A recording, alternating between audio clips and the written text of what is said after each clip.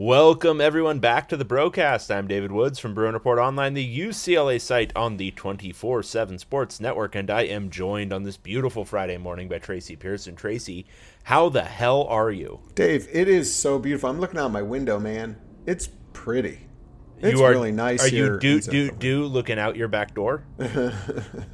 Wow, you're kind of dating yourself there, Creedence Clearwater. I don't think I'm dating myself. It's not like I was alive when that song came out. That's true. So you're not dating yourself. No, I'm a man out of time. See, I say that and I date myself. Yeah. That's not fair. It's totally fair. It's totally fair. My parents forced me to listen to a bunch of oldies and stuff, so that's what you're getting. They did you right. They really did. Completely did you right. They sure did. My kids listened to all, like, history of rock growing up. And then my wife, when she's driving them around, would always have the oldies, but, goldies. So they are vital components of any bar trivia team now because they know all old movies and old songs. That's great. Yeah. It's so easy to know all the slappy hip hop guys today, but to know, a Sam Cooke song, that's pretty key. It's true.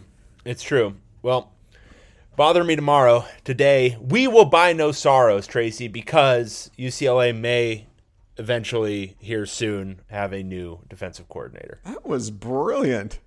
You like that? I love that. Seriously, really admired that. Yes, we just broke that news. First off, I'm just going to say,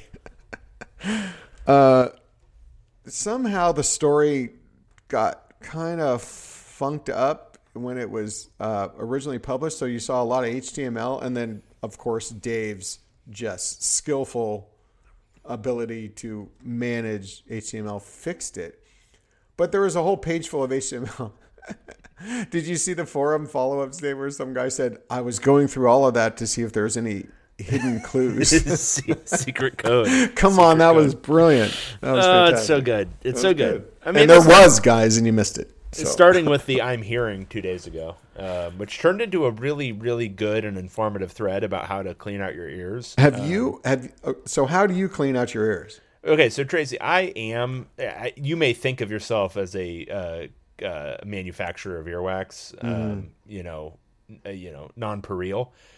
I am the king. I am the king of prodigious earwax. Do you have a picture? Creation. I could show you stuff that's about the size of a cockroach that's come out of my ear. I have a comparable picture, and we should both put them on the forum and see who wins. Right. My point is, I have done many things. So I'll go back. So look, we've got a lot to talk about, but I'm going to give you about 3 minutes. Let's do this. All right. So when I was 15 years old, I went swimming. And when I came out of the pool, I couldn't hear. And I couldn't hear for like the next couple of days. And I'm like, oh. And being a young lad who's not willing to like ask anybody for help, I was like, oh, I guess I'm just going deaf. Okay. And I proceeded to operate that way for about a year, where my ears were just permanently clogged up. Finally, I'm like, well, I'm 16 years old now, and I still can't really hear. I'm picturing you with big hair and a beard at 16. Yeah. And I'm like, I'm always saying like, huh? To my friends. So I should probably just go see what's going on. And I go in there, and the doctor, she looks at it and is like, oh my God, there is so much earwax in You here. were 100% clogged. Right? Yeah.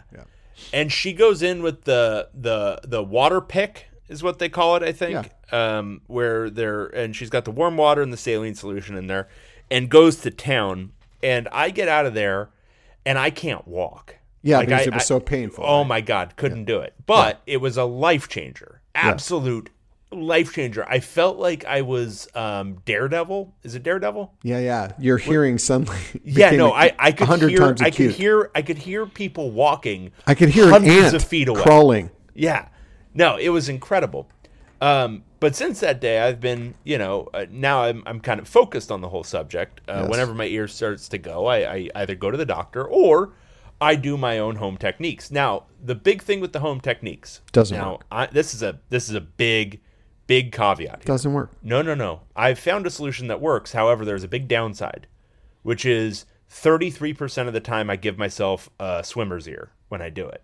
Oof. But you yank down on your earlobe, You take the water syringe, the ear syringe thing, you fill it with warm water, and you squirt that sucker into your ear canal, point it upwards, and you will clear out some major earwax. I've done that very thing. Doesn't work for me. I feel well really good that it works for you. You have to be willing to stand on the knife's edge of potentially doing serious damage to your ear. Right. That's why I'd rather now when you go into ear, nose, and throat guy, they are so good at it. They use some. I think they even use laser. They get in there and because I've had it my whole life too, and I've gone through where no, you're hitting my eardrum and that hurts. Right? And that can be one of the most painful things you can ever deal with. Now, so I'm still skittish, and I go into my guy, and I can just barely feel it, and there's no pain, and it just goes, whoa. And then he pulls out a thing that is the size, like of a cockroach. Yeah, it's incredible. Yeah, and like you'll be amazed at everyone out there if you haven't done this. The size of the thing that gets pulled out of your ear is nuts. I turned my son onto it. And he's all, "Oh, come on." He is obsessed. It's incredible. It's incredible. He just goes to do it just to feel good. Now it's something. You know what? I've had some problem. I'm going to go get. It's like his therapy. Yeah, no, you will feel a sense of euphoria when you realize how numbed your ears were, how unable to hear you actually were. Are you both ears or? Oh yeah. No, I'm both, but I've got one's just. I walk in and they give you a percentage, right? And he goes 100%. Yeah. Every time. Yep. The other one is like 95. Well, I do the rub my fingers test. So rub your fingers about an inch from your ear, and tell me if you hear it. And at what level you hear it, because that's the best test. If you guys are, if you are one of those guys where you just have a sudden chunk of wax that falls out of your ear all of a sudden, you need to go to, and trust me, what Dave said, if that works for you, fantastic. But never worked for me, doesn't work for a lot of people I know, and they just go to the doctor. Go to the doctor. It doesn't need to be endangering. So an ENT guy, great. If you can do that, great. Your PCP can also do it, and I like to use it as a little bit of a rite of passage with my PCPs because it's fun to make them do it. Hey, I got to tell one quick story too. That's why they went to medical school, to clean out your ears. One quick, very similar story. So when I was 16 years old, I went to go see Led Zeppelin. It was, to this day, it was the loudest concert. You could not determine a note. It was just a wall of sound. Not even of sound, of just a massive wall of noise. And it was bad. It was so bad. So I go back up. God, I don't know I think it was the Forum. I go back up into the lobby because I didn't have earplugs, which stupid 16-year-old. So I might have been inebriated. I don't know. But I started plugging my ears with napkins because I needed, and it still didn't do any good. My ears were ringing for days and days. So then at a pool in my backyard, we go swimming. This is about a week and a half later. My ears are plugging just like yours really badly. Just couldn't hear. And then the person I'm with looks in my ear and says, "What is this?" And pulls out a big chunk of napkin. I had shoved it so far down in during that Led Zeppelin concert because it was so loud. And I do have hearing damage to this day. And of course, it was listening to loud music in the 70s, but it was that concert where I did most of my damage. I got another one, and this one I'm going to keep. People really hate quick. Us right now. But this is going to be a Cliff's Notes, but sister of my friend, she claims for years a June bug flew in my ear. And everyone thinks she's absolutely insane, right? Like just batty, like full on. And she's like a little bit kooky anyway, so you're like, okay, you're just making stuff up. But she talks about it for years and says, I can't hear because there's a June bug in my ear. She gets doctors to look in there, and they're like, I don't see anything.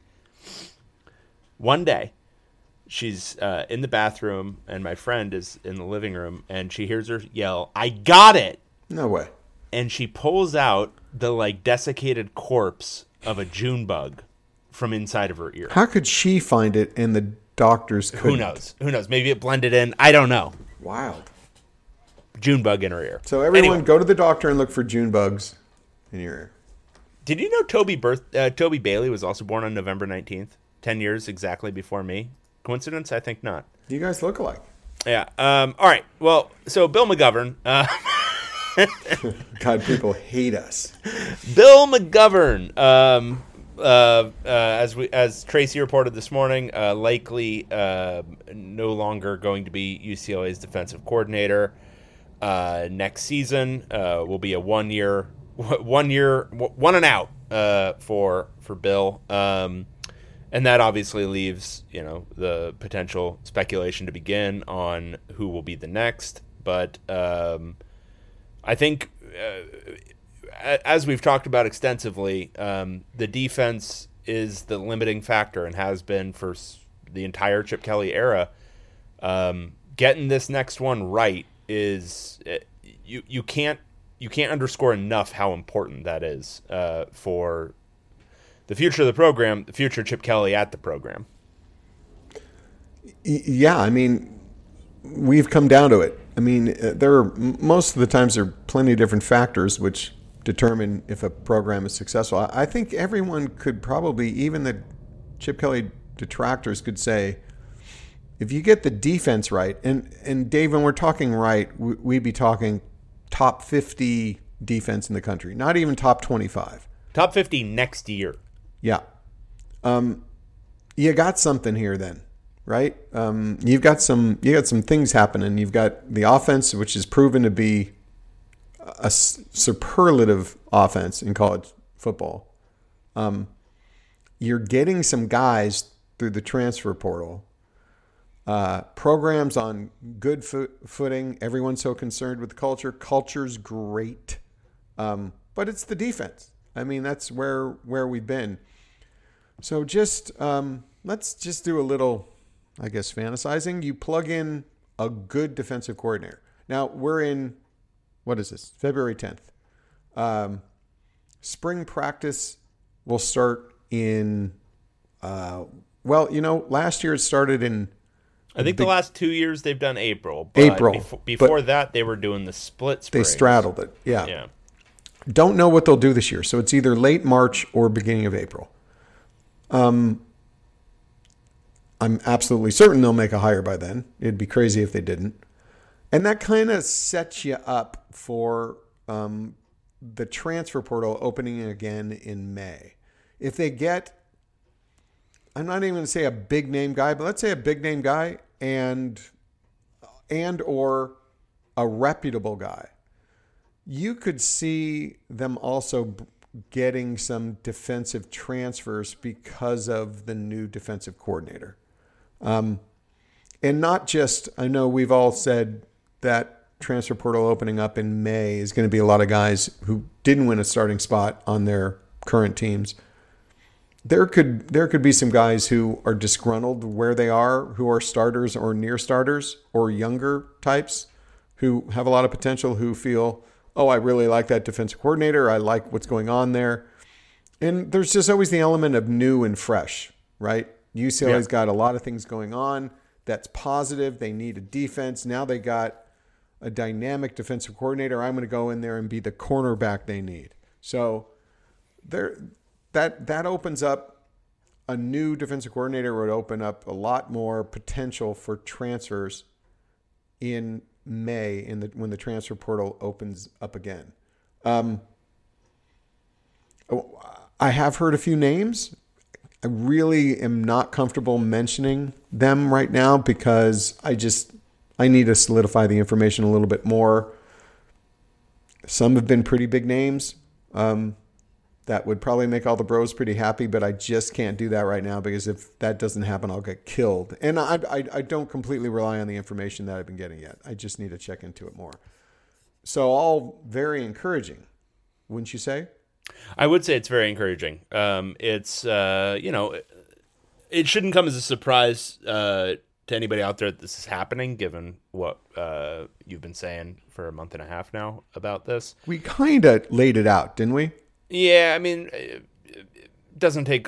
Sometimes I'm kind of amazed at how well certain people on our message boards read between the lines, and sometimes I'm amazed at how poorly. Don't forget, there's the BBS. They just can't believe it. Yeah, but this is part of that whole Chip Kelly being kind of. I don't know if recommitted is the right word, but maybe it is. But re-energized, wanting to actually see if he can, take this thing out and make it work. So I think, not even getting into specific names, I think what you're going to see is UCLA do a real, make a real effort, real strong pursuit of some potentially very good defensive coordinators. And if that happens, I think it's kind of the same thing. We get, when the coaches are bad, what we're often doing on the message board and in our analysis is we're talking about players and like, oh God, this guy's just not very good and all that kind of stuff. And as we always learn, when the coaching changes, it's amazing, almost always, how much better the players look. There's some talent on this defense. I don't think it's the most talented defense UCLA's ever had, and there's some clear deficiencies, but I think you're going to look at some of those deficient players and you'll still be like, well, he's playing a lot better this year if they get a good defensive coordinator, because good coaching can mask weaknesses, accentuate strengths, fit personnel in a way that bad coaching can't. And I don't even think McGovern was necessarily that bad. I think he was probably a clear upgrade over Jerry Azzinaro, but he's not great. And I'm very interested to see what this personnel looks like with a very good defensive coordinator. I think it could be pretty good. And we can talk about what might go into the decision. Salary, for one thing. At this point, with UCLA still fairly much in debt and probably at least a couple of years from getting any Big Ten media money. I've heard a lot of things. I don't feel confident about how much UCLA could afford. And honestly, I don't know. I haven't heard the details of the agreement with Bill McGovern. If they're going to, if they've settled, if they're going to have to carry the $900,000 for the second year of his contract. I haven't heard those details. So that's questionable right there, is how much they can afford. If a month and a half ago, 2 months ago, I was hearing there was some resistance to overall from the administration, from a new DC, just because of what they would be able to afford. But we'll see. Things might have changed, especially if things have changed on the McGovern salary front. So there's that to consider. There's also to consider the type of scheme. UCLA is built right now, personnel-wise, for basically a 4-2-5. If you switch that up, let's say to a 3-4, that's a major switch in personnel.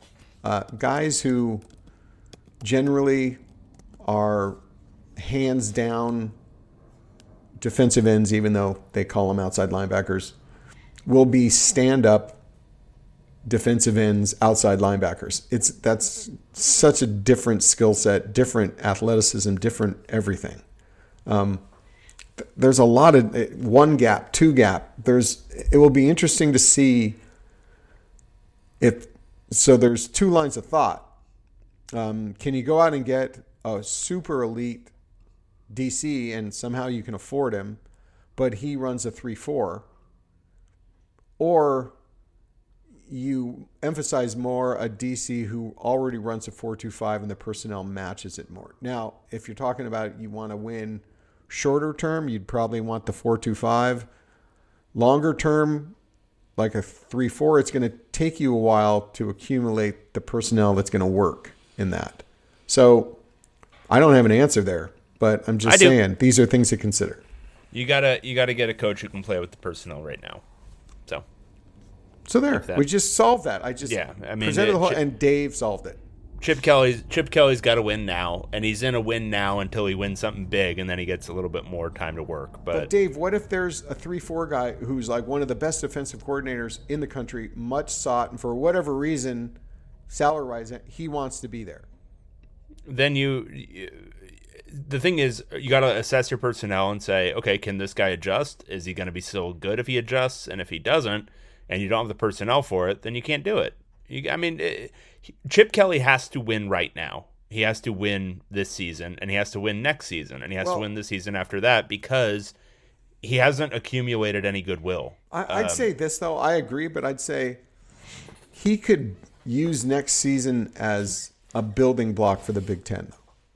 Let's say you had that elite defensive coordinator. You come in and you say, well, let's give him a year of transition and we can get some players through the transfer portal in time for the Big Ten. It can't be bad, though. It can be okay. He can win 8 games next year and still keep his job. They won 9 games last year with a crappy defense. If they go 7-5 next year, though, with a crappy defense that's rebuilding and an offense that doesn't have Dorian Thompson-Robinson, Zach Charbonnet anymore, then he might get fired. He has to win at a reasonable level next year with a weak schedule. All things to consider. Yeah. It's just not as easy as everyone, like, go out and get the best defensive. Get this guy. Doesn't matter the salary. Doesn't matter the scheme. Yeah. We're just pulling you behind the curtain so you understand everything that goes into the decision.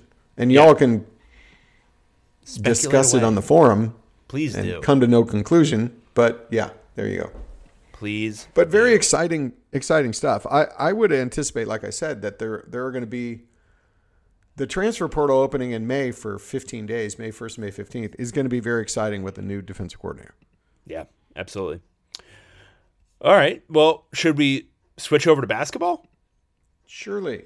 All right. So basketball. Dave, can I ask one thing? Because you're running bro. I did the story on the ESPN Power Index. I did the story on the basketball roster, what it could look like next season. That took a lot of work. Uh-huh. I broke the news. Can I have the rest? And I'm doing this with you. Can I have the rest of the day off? No, sorry.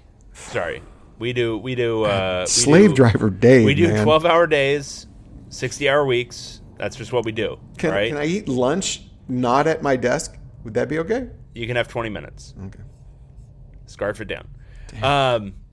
Yeah, Tracy's been doing a lot. He also stayed up way late, way past his bedtime last night, till like 10 o'clock to write about the Oregon State game. Let's talk about that game. All right. UCLA. I actually banged that one out fast. That was easy to write. Yeah, well, I was right there with you. Very enjoyable game. UCLA beat Oregon State 62-47. Really should have been 62-42, 65-42. They were up by 27. Yeah, UCLA went gong show in the last 90 seconds. Pretty clear that Mick was just kind of having some fun out there, too, because he had Mac Etienne and Kenneth Nwuba out there on the floor together for a good portion of it. And guys were just turning the ball over being silly at the end of the game. But it was a convincing win. Now, it's Oregon State. Oregon State's bad. If you watch that game, come away with it. Oregon State is bad. They've got some, Jordan Pope. He can play, but it's a lot of pieces that don't fit together yet. They don't really pass the ball. A lot of attempts at one-on-one scoring, but a lot of that was also forced by a really, really good defense from UCLA. They played really good defense, and it was kind of a bunch of different guys. Jalen Clark played pretty well. Amari Bailey, 24 points, fine. His defense was awesome in this game. He was just lighting it up at both ends of the floor. He was the best player on the floor. David Singleton played some great defense. He got slung into the low post several times in defense. And one time, Jaime came over for help and fouled the guy. And I wanted to see David Singleton cook because he had great position. That was a bad decision on Jaime's. Totally a bad decision. That's a difficult shot. Let him take it. Yeah, but there was a lot of really good stuff defensively. Adem Bona did not put up numbers, but I thought he played a really good game. And even my favorite thing, I got to keep saying, is because of old man, I'll forget. So I'm sorry I'm interrupting. No, please do. But his hedges, they bring me just singular joy every time he goes out and maximum hedges. I mean, he hedges out to the half court line. And then he recovers back into the paint to pick up the post again. It's really fun because gives me chills. He's a significantly better prospect, but it reminds me most of Alfred Aboya. The way that Alfred could move at times, where it was just like, you're not 6'8". But Adem's more fluid even. Oh no, he's a way better prospect, but that's the thing because like you think about like Lorenzo Mata's like hard hedges. Those were good, but it was all like technical and strength. Bona's just freaky. Like when he gets switched onto a guard, I'm like, oh, I want to see this. I want to see this happen. Yeah. Because he's just got that incredible quickness, incredible agility for a guy his size. I love watching during the course of a game. It's really fun. In Washington State happened where he gets a couple of blocks. Now it's going through the opponent's mind. Even if they turn the corner, they're all, no, I can't. I can't do this. And he's just looming there. He doesn't even leave his feet, and they're all, nope. I'm going underneath the basket and kicking it back up. Yeah. It's something else. He's really coming into his own. And even in a game like this, again, he had 5 rebounds and 3 points, but just affecting the game at so many different levels. But we need to talk about Amari Bailey. Bailey was freakish. Yeah. And you can still see he's a freshman, right? Oh, there's a lot of ceiling. It's going to blow the top off the ceiling potentially. And I got to tell you too, I'm just going to say this.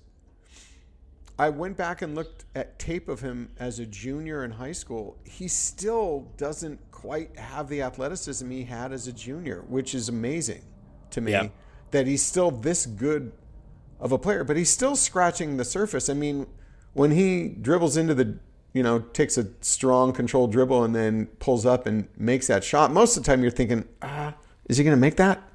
But he is now. And he's always been a really strong driver. And remember, he kind of didn't convert those early in the season, and now he is. Yeah, he's got elite body control. Yeah. So wait. He was key in so many secondary assists. When they're moving the ball around, he was vital in one more pass that found a guy open. Yep. So many different parts of that game that he impacted last night on both sides that were fantastic. It's so good to watch a kid do that, right? Yeah, and his Jalen Clark's a junior. His anticipation level on defense, Bailey is not quite right there with him, but not too far off, and he's a freshman. Yeah. Just from a prospect evaluation standpoint, there's a reason one of these guys was a 5-star out of high school. And I want to talk about David Singleton too, because we know he was always going to impact the game with his ability to come in and hit threes. But so many things are also. Lori. That was Lori. You have airplanes. I have my wife sneezing again in the background. She sneezes like a jet engine.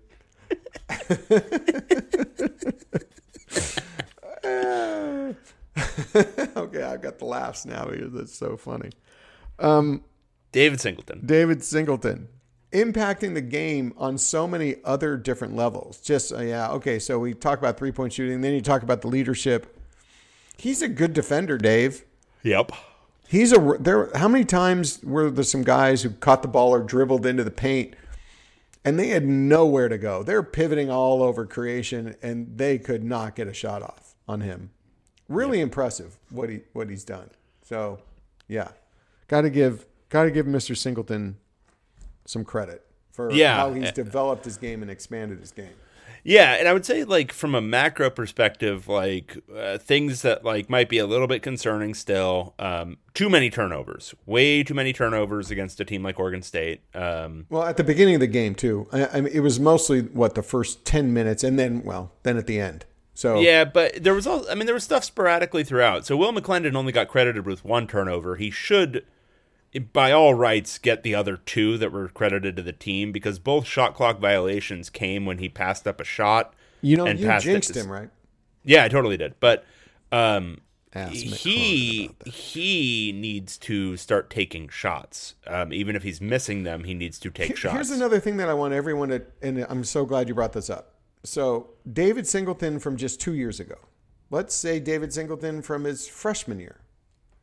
Completely, really a different player. I mean, he was a good shooter, not an incredible shooter, but now he's a great shooter. So many different aspects of his game have developed. Will McClendon comes in. Well, not y'all, but many of you say, oh, he can't shoot. What is this guy? He shouldn't be playing. It's his, what game are we in for him? I mean, he didn't play. He's played probably 14 at about games. game 10? 14. 14. Guys, he's got a 4-year career.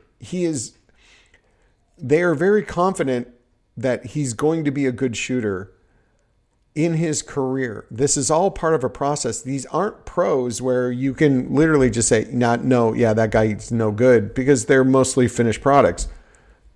These are not finished products. It's so funny that we have to say this. Everyone's watched college basketball, right? I mean, How many different players are different than when they first started? I mean, let's go through all the UCLA players that were different from freshmen. I mean, Jules Bernard. Did you see Jules Bernard's clips of him in the G League? Yeah. And then remember what Jules Bernard was like? Yeah, I didn't see a single drive to nowhere in there. It looks like a different human being. So guys, just take all that into consideration. Some of the best things you can take away about Will McClendon, he does take care of the ball well. He's a good passer. Those are things that are really hard to learn. Those are a lot of instinctual. Knowing how to play. My thing with him is I don't care if he misses every shot he takes. He has to take his shots. Like, there were 2 opportunities in this game where he needed to be the one taking the shot, and he decided to pass the ball with 2 seconds left on the shot clock. He needs to take those shots. He should be 0 for 3 in this game, not 0 for 1, and UCLA should have 2 less turnovers. That's my problem. And that's the problem is, I think his shooting is now affecting his confidence this year, and he just needs to keep shooting. Or Oregon State's, we're talking about turnovers too. Oregon State runs a really funky defense. They move between man and zone. They move between a couple of different kind of zones. So from one possession to the other, and in credit to them, a lot of teams can't do this because it's just too much for college players to be able to get. Especially, he's coaching a lot of freshmen. But when you're coaching against different zones from possession to possession, a defender's in a space that he wasn't the last time, or there just isn't a passing lane. So that can kind of create more turnovers. It did. I mean, what did they have? 4 or 5 in the first 10 minutes? Well, there was a lot of really long shot clocks as UCLA kind of worked it around. Yep. And so there were 2 violations and then a number of missed shots at the very end of a shot clock that were kind of forced. I mean, man, didn't you want that Dylan Andrews to make that? Well, but that's one of the ones. But that's one of the ones I'm talking about. McClendon passed him the ball with like a no-win situation, and then McClendon passed it to Bona in a no-win situation. He has to take those shots. Yeah, and he will. He will. But anyway, it was a really slow possession game. I saw somebody talking about it in the game thread. Said, "Wow, it really feels up and down through the first 8 minutes." And I'm like, it's on pace for like 60 possessions, maybe less. And it finished with 59. This is one of the slowest games of the year for UCLA, which is why 62 is actually not a bad outcome. That's over a point per possession. It's just they didn't. You know what's great about this team, though? They can play at a pace. They'll match up with teams. I mean, they want us. UCLA would rather, against a team that plays at a high tempo, they'd rather slow it down and make it a possession game. But if you want to do that, yeah, we'll do that with you. We can do that. Yep. But if you're going to, like what Oregon State's trying to do, they don't have as good a team. They're less talent, so let's minimize possessions and see if we can keep us close. And UCLA's going, yeah, let's do that. Yeah, they're super comfortable. We do that best. So, let's do that. That's the thing is, like, these guys were sort of like Bane. You know, they were born in it, molded by it. I mean, that that Final Four run, they were trying to limit it to about 55 possessions a game. They're comfortable with this.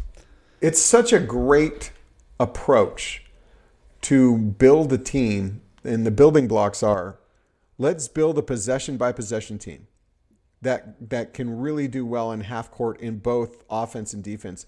And then we'll layer on a better tempo and some transition rather than running up and down. And then one year you don't have the talent and teams slow you down and you suck. Side note, and this is, I think, an important thing for everybody who understands basketball, but also those who don't. When you think out there of good tempo basketball teams, like ones that are really, really good that go up and down the court, what you're thinking of, everyone, is basically Roy Williams, and everyone else who does it isn't that good at it. Yeah. Okay? Just so you know, if you go back through the teams that win national championships, they're generally mid to slower tempo. The only ones really who've won it, who are high tempo, it's Roy Williams, basically, in the last 20 years. So just keep that in mind out there. Mid to slow tempo, it's winning basketball. It's good basketball. Great point. Because everyone talks about it and is so enamored of it, but don't you want to win? Yeah. Would you rather win at a mid tempo, or would you rather not win and get dropped in the round of 32 all the time and play fast? You pick. And hit threes and throw down dunks. Yeah. The other thing, real side note, real inside baseball, how much did that one ref hate Jalen Clark? he talked to him a number of times, right? He got called on so much ticky-tack nonsense. But he talked to him too. Oh, right? That beautiful one at the end. Yeah. Where the guy knocks him over. And I'm thinking, okay, maybe they'll call it a flop. Maybe. But he calls him for the foul, the personal foul, pulling him over. I don't think I've seen that called, ever. That was insane. Hey, can we also do the flop is you start with your hands hot and then down. It's not down and up. No, that should not be a flop. Or maybe he's encouraging him to get up. Yeah. Maybe that's what it is. Up. Get up. Get up. Stop doing that. But anyway, I thought there was some clear animosity from that ref towards our beautiful boy J-Rock. We've got to talk about how recently Mick Cronin has been so much more subdued. He smiled on the sideline. He smiled and laughed. Yeah. And I started to write that I'd never seen that since he's been at UCLA, and then I really thought about it, and I've never seen that since he's been at UCLA. Honest to God, I don't know that it was after a turnover, Amari Bailey's turnover. Yeah. Honest to God, I don't remember seeing him high-five a player. And he high-fived kind of a him low too. five, but it was still a 5. Yeah. Yeah. It gave me joy. That and the Dem bonus hedging gave me joy last night. No, this sparks joy. All right, anyway, we've talked a lot about Oregon State. You take as much from it as you want to. The big game is tomorrow. UCLA going to Eugene to take on... here's the thing about Oregon. I don't even know if they're technically surging right now. They've still lost some games recently. They lost to Stanford 2 weeks ago. They're fine. They got blown out by Arizona last week on the road. But they're playing a little bit better. They haven't lost to Utah Valley in the last month and a half, but they did lose to them a month and a half ago. Well, everyone's talking about why on our forum. Well, why are they so variable? And I don't even think it's that. I don't even think they've been that variable. I think they just hit an easier stage of the schedule. That too, and then there's Will Richardson. Well, when he's not turning the ball over like a freak, yeah, he's fine. Yeah. He can win you games and lose you games. Yeah. And it's just not his performance, but it's also, you can clearly see there's some chemistry things going on there. Oh, definitely. So yeah. People lose track of how much chemistry is such a key part. And I hate to deal in rumor and innuendo, but did you hear all the rumors that are going around about this year's North Carolina team? Yeah, man. There's lots of dynamics that can happen Wow. in the course of a basketball season. Not saying that's true, but just so y'all get, there's a real human element here that you have to take into consideration. Yeah. Freezing out, bad chemistry among your backcourt, girlfriend Yeah. problems. Yeah. Yeah. Here's the thing with Oregon. If you remember the game they played in December, and this is the reason why, watch this one and prepare to be maybe a little bit frustrated, guys. Because UCLA, they tried to lose to this team in December when Oregon wasn't really healthy. And at home. Did Dante play in that game? Dante played, but Cuisinart didn't. And Is it Cuisinart? something like that. Does he get some royalties? Yeah, I think it's Cuisinart. Cuisinart. There were a couple of guys who were dinged up and out. They weren't super healthy. They're playing better now than they were then. Now UCLA is a little bit more into, like, that was at the beginning of their win streak. That was, pretty soon after Baylor and Illinois. UCLA had not yet found its stride. So they're slightly different now than they were then. But it's on paper, not a great matchup. Dante's 6'11", Ware is 7 feet. 250. Yeah, there's a matchup issue from a height perspective. Bone is obviously playing a lot better since then, but still, this is going to be some matchup problems.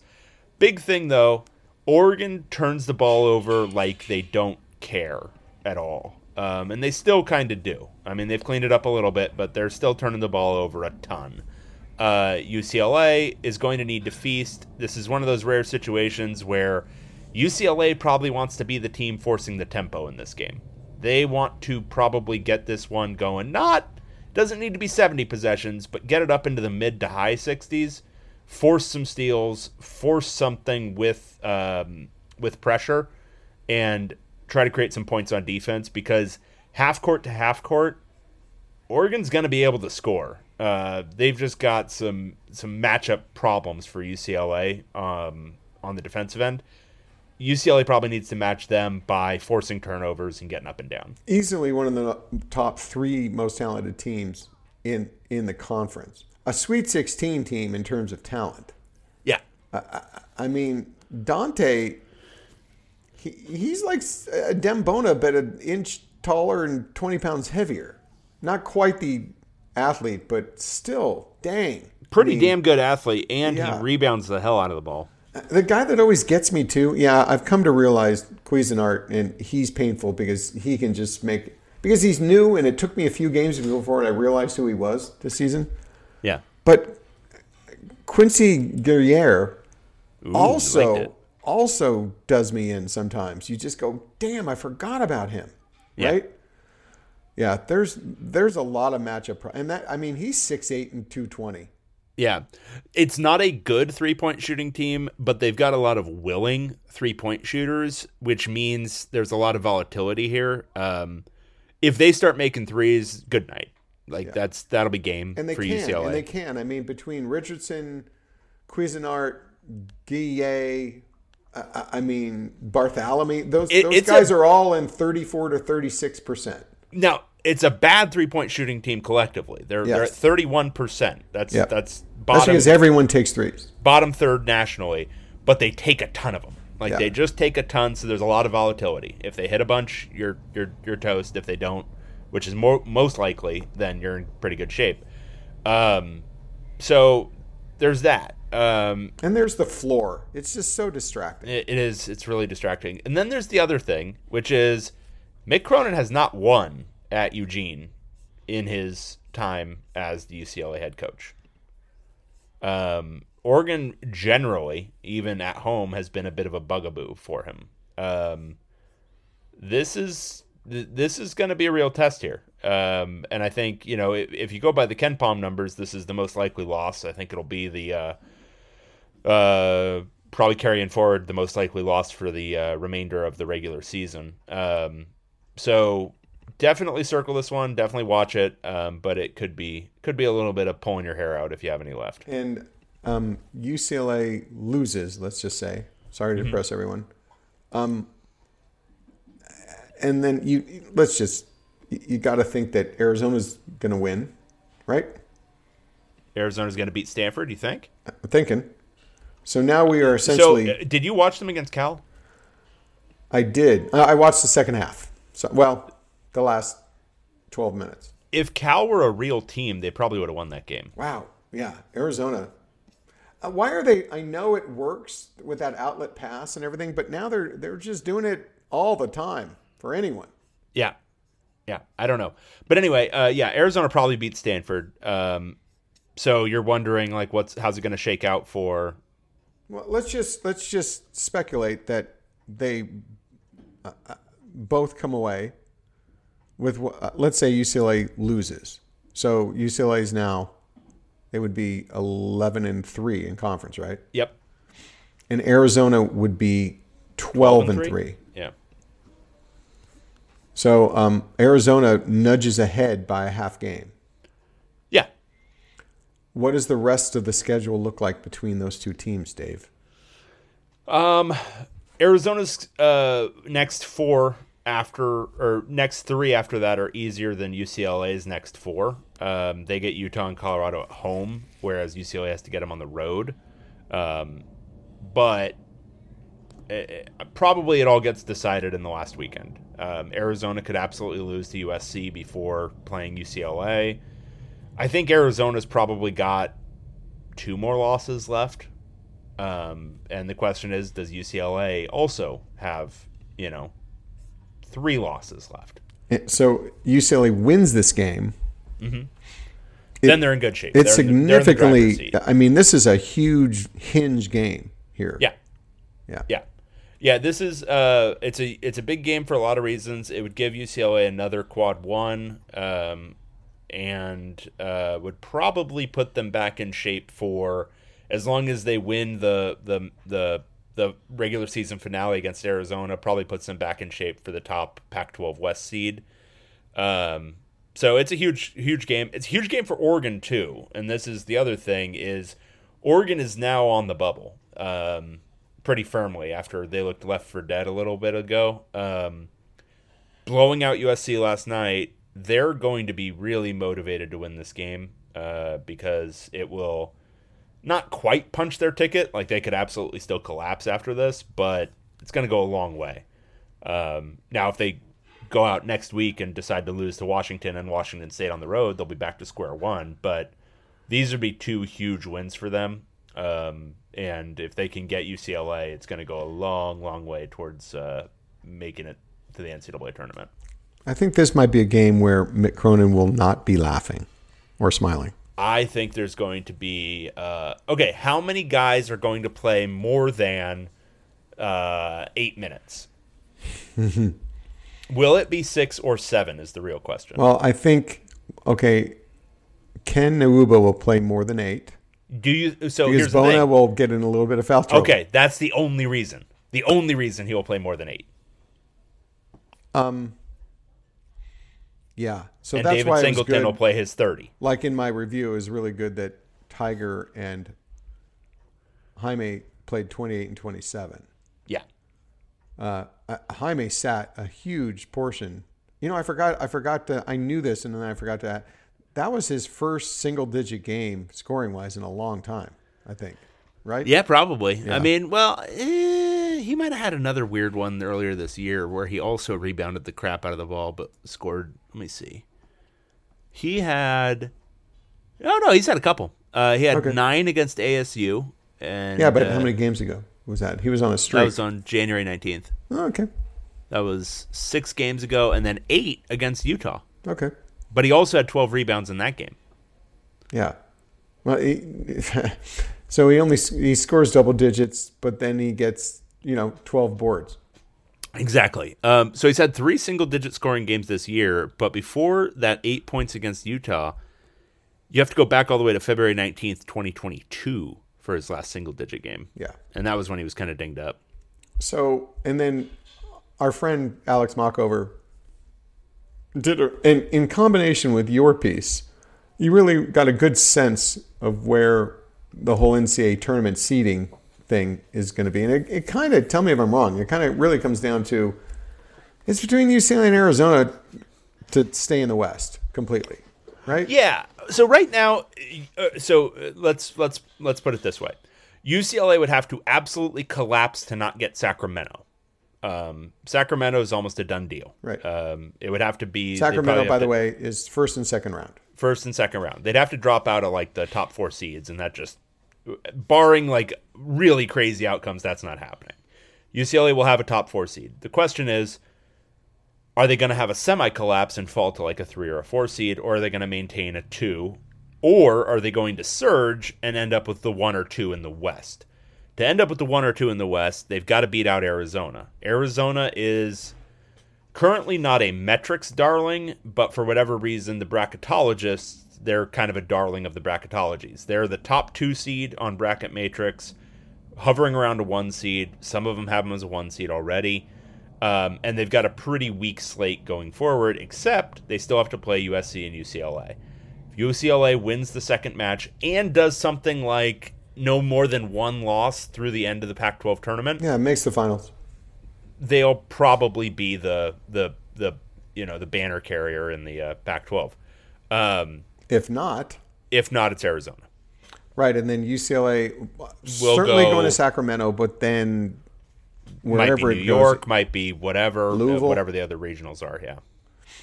yeah, So and this is where it gets. Some people are being a little bit wonky about it, and they're saying, "Well, I don't really want to see them in Vegas because they've had trouble in Vegas." And I would say to that, you haven't seen them in Vegas in the NCAA tournament, and it's going to be a whole lot different when there's a bunch of UCLA fans there for the NCAA tournament than it is for random game in November and Thanksgiving. right. Like, UCLA fans aren't traveling to Vegas for Thanksgiving because they can hang out in LA with their families. I'll say this though. Wisconsin fans travel to Vegas whenever they can because they live in Wisconsin. Spend Thanksgiving in Vegas. It's fine. Okay, I'll say this though. Yeah. So one of the regional finals, it's got to be the East Regional, is in Madison Square Garden, right? Yep. When UCLA plays in Madison Square Garden, there's a big turnout because there's UCLA alumni in New York. And this is the almost one- turns out better than anything we've seen in Vegas lately. And I would almost find that compelling. It really depends on who are the who's the 1 seed that they're dealing with. Yeah. But if you look at the projected 1 seeds, there's none that are really super local to Madison Square Garden. So I don't know. You could talk me into it. Okay, but you're going. Am I going to the regional? Yeah, do you want to go to New York? No, I'm going to the Final Four if they go. But Okay. I don't know about the regional. Okay. Anyway, control your own destiny. I still think the best thing is probably to go through Vegas. It's shorter travel. Fans can get there a little bit easier. I think you'll get a lot of students making the drive to Vegas for that in a way that they wouldn't necessarily for, again, a Thanksgiving visit to play Gonzaga. So I think there's a lot of reason to still want Vegas, and I don't buy the stuff that they just can't shoot on those rims. As we've seen, they can't shoot on any rims. There's also the thing that you will have just been there 2 weeks before, if you are a traveler fan, right? For the Pac-12 tournament. Yeah, but how many fans are even going to that? We saw last year UCLA fans don't travel to the Pac-12 tournament. It would be interesting. We need it. I got to go look. There's got to be some kind of, well, can't find it, but UCLA fans that showed up at Madison Square Garden or those that showed up in Vegas this year. So I would bet that the turnout for an NCAA tournament game in Vegas would be a lot better than it is for Pac-12 tournament. Okay. I'll go with that. Everyone go to Vegas. Go to Vegas. All right, so is that it? Yeah. Do we have Yeah, anything else? I'm off for the rest. Well, maybe. You're off. If Dave lets me. Yay! Dave's You're going to off. let me. Yeah. Have a good Friday with the family. Thanks, Dave. I'll My wife and I are going to go sneeze together. Yeah, you should. You should have a celebratory sneeze. Mm-hmm. All right. Well, for Tracy Pearson, I'm David Woods, Bruno Part Online. We'll talk to you again next time. See y'all soon.